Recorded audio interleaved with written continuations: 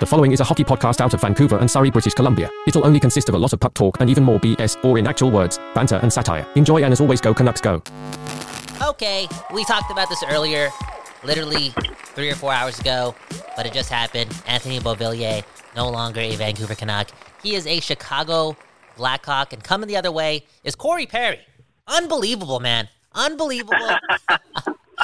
I'm joking. It's a 5th-round pick. And we got Trevor Beggs driving home from work, and I just want to know your thoughts on this, because A, I'm surprised because there's no salary retained, and B, something like this was bound to happen. I wonder what they're going to do with their money, but I'll give you the floor. Beggsy, take it away. Yeah, I mean, like you said, Kyle, we talked about it not too long ago, an episode on Locked On Canucks here, your team every day, about the Canucks showcasing Anthony Beauvillier, and we got that part right. I think they were trying to showcase Anthony Beauvillier, putting him in the top 6 for a bit, giving him some increased minutes of late. But at the end of the day, we didn't quite have the destination right. Although we did say on today's episode that, this guy isn't worth much. He hasn't really performed that well. He's making over $4 million. He's an undersized middle 6 winger. And, you look at the return, and the Canucks did not get much. They got a 20 or a 5th-round pick. But the big win here is the cap savings, right? Anthony Beauvillier hadn't really found his place on this team. I think other guys like Nils Höglander, who's playing, again, a shade over 10 minutes tonight, had drastically outperformed Anthony Beauvillier. So the fact that, again, according to reports, this trade is just breaking right now with no salary retained, that's a huge win for the Canucks. Mm-hmm. This is a team that needs to bolster their defense, I did a deep dive for Daily Hive today. I don't think it's been posted yet, but looking at them compared to the Golden Knights and the Kings. And you look at the Canucks compared to the Golden Knights and the Kings, and their defense is still the glaring weakness, right? The forward depth is good. The goaltending's good. But their defense compared to their top competitors in the division is subpar. And I think with this money, it's more of an if not when in terms of the Canucks improving this defense. It's going to happen at some point. Ooh. And by making this trade, it is automatically giving them the flexibility to make a move to bolster this defense, whether it's signing Ethan Bear, whether it's making a trade. Something to bolster this defense is going to happen at some point based on the cap savings that they got today. Yeah, it's a lot of money to save, and you brought up one name, Ethan Bear.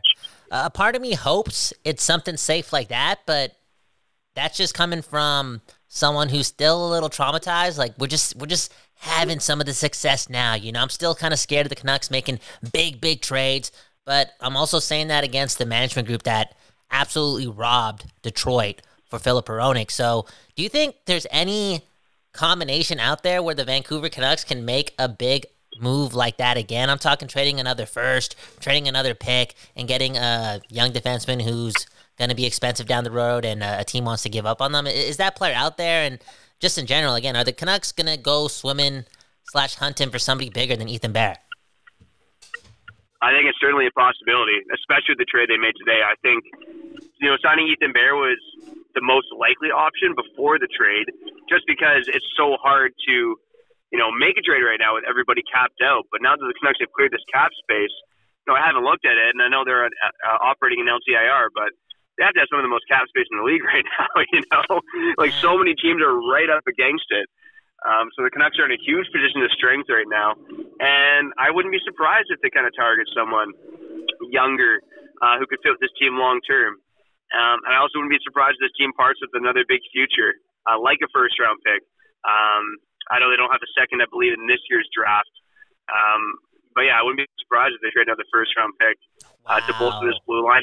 We'll see what actually plays out. I mean, again, you got to proceed with some caution if you're Patrick Allvin, because this team's prospect pool isn't fantastic as much as we want to gas up the forwards in Abbotsford, as much as we want to gas up kind of the Hunter Brzeviches, Willander, Elise Pettersson for 2.0, Jonathan Lekkerimäki. This team does not have a great prospect pool. But that being said, I think the more important thing than that is that, Kyle, you and I have talked about it every day, you know it. This team's cup window is opening up right now. Mm-hmm. The Vancouver Canucks are in a win-now mode. It's just the truth. Woo! And I want to see what happens next.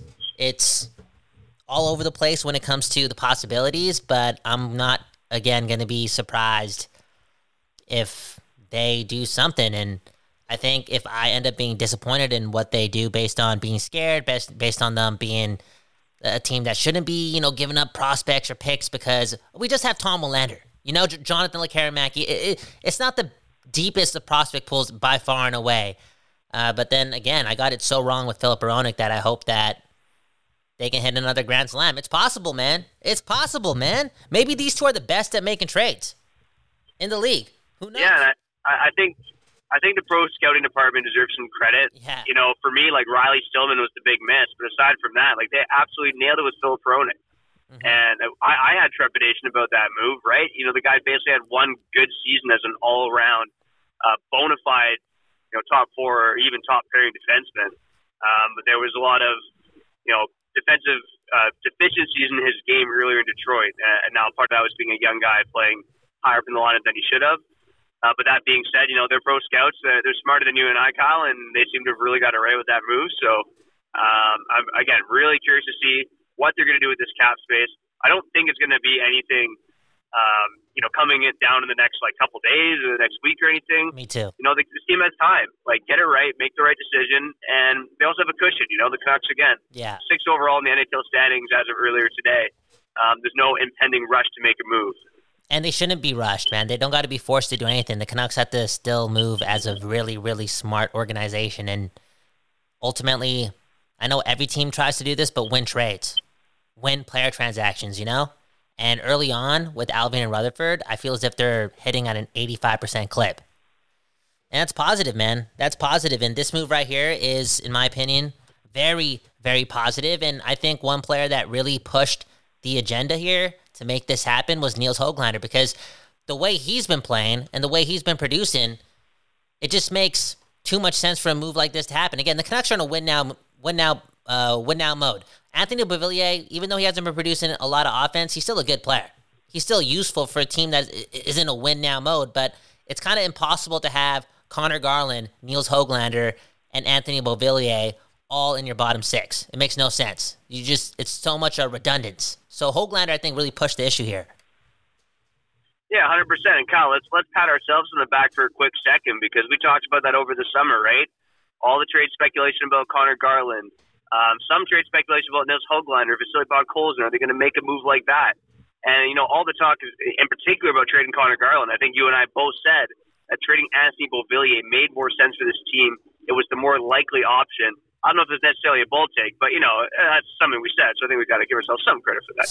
Some credit. And I think some people weren't saying that because Beauvillier, again, a good hockey player, and he played pretty good for the Vancouver Canucks when he got here. I think 80% of the games that he played for the Canucks, he was producing a lot of offense. And it made sense for why he would be somewhat of a favorite when it came to those players and how we would solve some cap issues. But at the end of the day, he is and was at the time the clear solution, and it's no longer Anthony Beauvillier time in Vancouver. He just got traded to Chicago for a 5th-round pick, and I gotta go, man.